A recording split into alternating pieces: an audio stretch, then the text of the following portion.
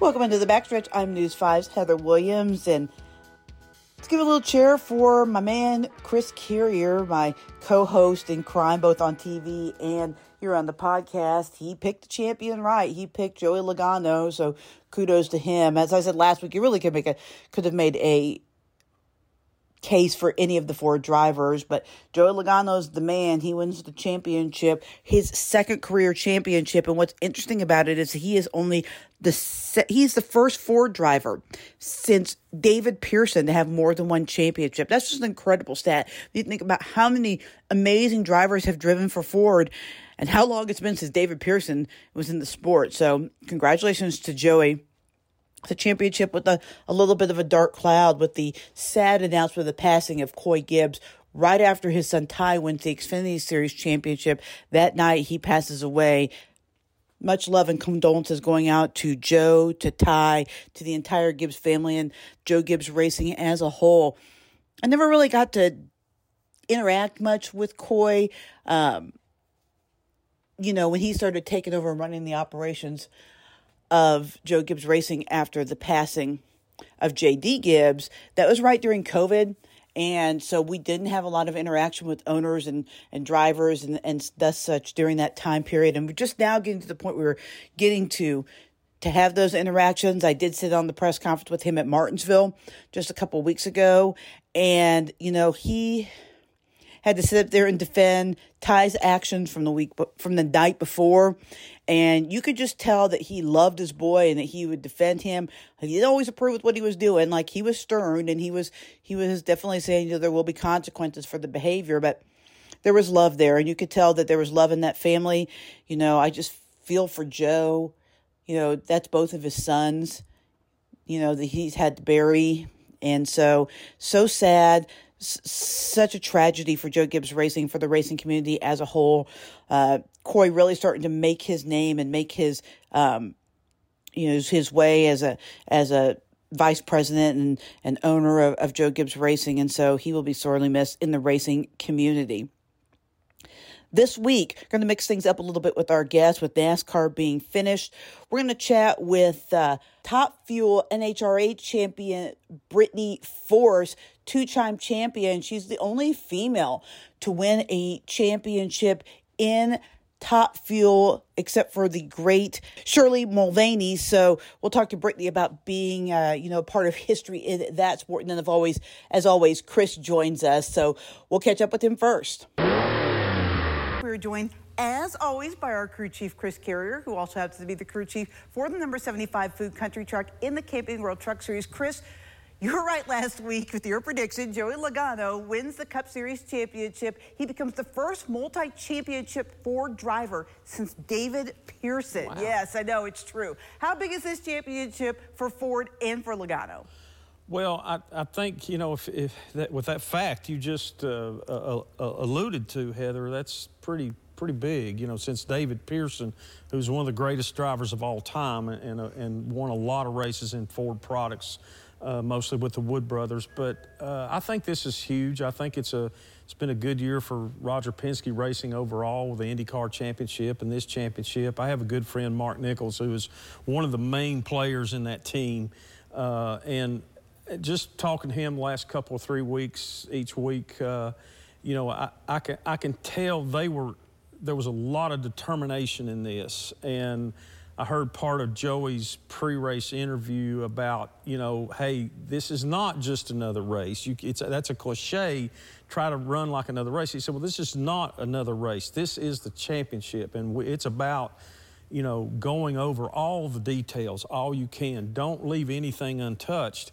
And I think that's what they did. And, from knowledge of experience in that shop, in that race team, in that organization, that's what they're famous for. They're famous for going over all the details, covering all the bases. And they did a very good job of that, including the driver, the pit crew, everybody involved. And I just think, to be honest with you, I think they were a little bit more prepared than the other three. I think they felt like it was their championship to win.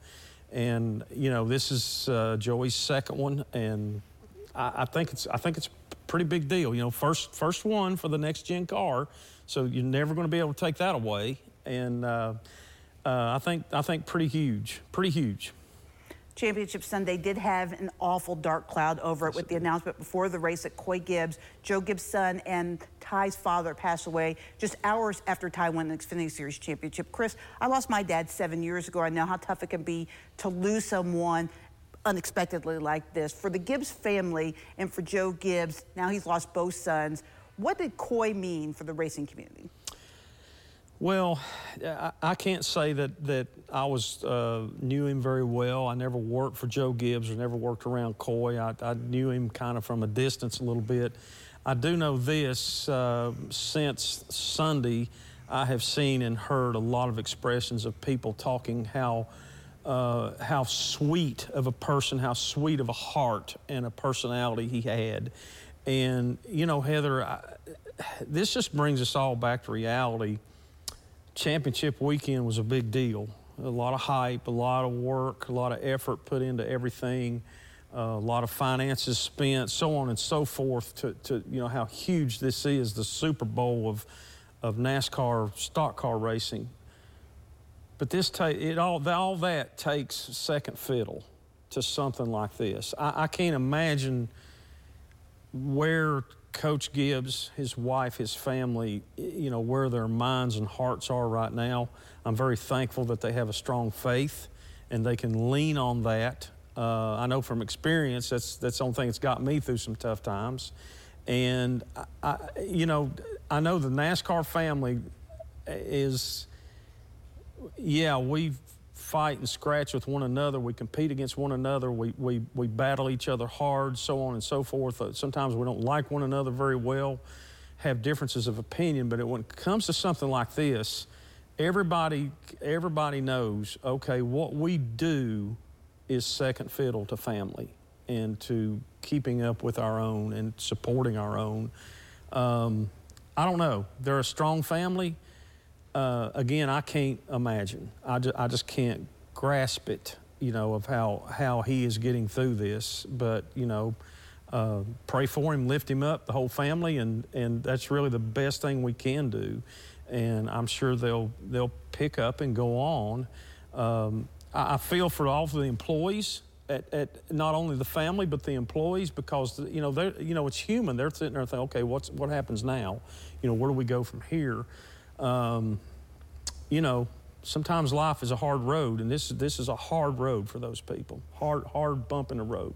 I never had much dealing with him either. He was at the track more often after JD passed away. But I will say this, things that you could tell about. He loved his family, especially Ty. He was always very supportive of him when he had to discipline him, and he loved the sport. And he's going to leave a lasting impression. You could just tell on all the drivers' faces, not even just the ones that drove for him. You could see that he definitely made an impact in everybody's life. I was watching somewhere where Dale Jarrett was talking about him, you know, on the pre-race show before Phoenix race, and they were all talking, and you know, I could tell on Dale Jarrett's face, he's a pretty stern guy, pretty tough customer, pretty businesslike and everything. But now he you know, Dale Jarrett's life was changed when he went to drive for and work for Joe Gibbs Racing. And I think you talk to other people down the road that's been there, Bobby Labonte and other people, Tony Stewart, they're going to tell you what Joe Gibbs and his family meant to them, not only being a race car driver or a crew chief or whatever the case may be, but growing as a human being and as a family man. That's the kind of things you just can't go anywhere and get. You know, you can't find a lot of places. But you know, I'm hoping that you know, God will give them the peace through this tough time to be able to rest and that He'll heal them. And I know that's what Coach Gibbs and his family will lean on. That's what their faith's about. So we can rejoice for that part anyway. When we look back at the season, it was incredible. 19 different winners, unbelievable finishes at Bristol Dirt and Martinsville, and on and on. What do you remember most about this season? You know, Heather, it's just, you know, this season more to me has been more of a blur than any that I can even imagine. I can't remember any season from all the things, just like you just mentioned, that went on, and with the concept of a brand new car. We're not talking about a remodeled car or a remade car. We're talking about a brand new idea. Everything with this next gen car coming on, and all the tweaks and quirks with it, the little things here and there, and then some things were a little bit major things. We had safety issues and so on and so forth, fires and loose wheels and so on. But everybody, going through and still trying to win all those races. Like you said, we had 19 different winners. That is just, it's almost unimaginable. But that just shows you where the competition is. And now it's like we've got through this first season, and with the next gen car, we're looking at 2023. There's going to be a lot of changes in driver lineups and things, and going on in the next season. And man, it just promises to be even better, I think. So with the book pretty much closed on 2022, what are you looking most forward to next year? Well, I think that everybody, I mean, the kind of the elephant in the room to me is, well, it's not me now, but maybe it is me, but it's like, okay, how's Kyle Busch going to do at RCR in a Chevrolet and not in a Toyota? And of course now we've got Coy Gibbs' death and everything that kind of really kind of puts a cloud over this about, okay, he's going to be leaving Joe Gibbs after so many years and so much success. I think that people are going to be looking at that and saying, okay, how can Kyle Busch, will his career kind of revamp? Will he just push reset and go and have a bunch of success with Childress Racing, which kind of needs more success? I think that's one of the big stories. I think, okay, that we're going to look at, will the safety issues disappear? Will we get guys that are, okay, we can crash and crash hard, which is going to happen now. It's going to happen in any top stock car racing, and walk away and not have concussion issues? Can we not have so many fires? Can we not have these little problems that keep coming up during races, bent suspension pieces and so on that knock guys out of races? Can we solve all that stuff and have more cars finishing the races under full power? I look at all that like, okay, what's next? But I think the biggest story is, how will Kyle Busch do? I think more people will be focusing attention on that. And who knows? I have no reason to think that he won't be pretty doggone good. Thank you for joining me today and doing this. Of course, thank you. So just talk about what this has been like. Obviously, your second world championship. How exciting is it to get the season-long championship again? It's the ultimate goal. It's what our team, when we came on, actually our team came on in 2019, David Grubnick, Max Savage, all this crew. We've been together pretty much since 2019. There's been a couple additions, but we've been chasing it since then. We've been chasing a championship. It's every team, every driver, every crew guy's goal out there. The ultimate goal is a championship. And coming in this season, we had a number 2 on our car, and this team they're incredible. We sit down after every weekend and talk about how we can improve, how we can be better, because at the end of this thing, we want that number 1 spot. So we chased it all season long and had a great season, and we ended up on top in Pomona at the last race of the season. I know. I was gonna ask you. You were kind of the top team all year. Is it hard being chased like that? Having everybody with their target set on you.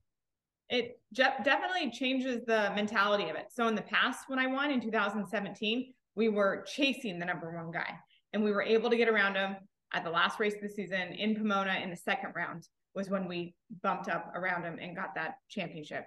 This season, we've been, leading the pack. We've been in that number 1 spot all season long. And then right when our countdown began, the final 6 races where the championship kicks off, we fell behind. And then we were chasing, and then it was this back and forth thing. But the final race, yes, we went in as the points leader.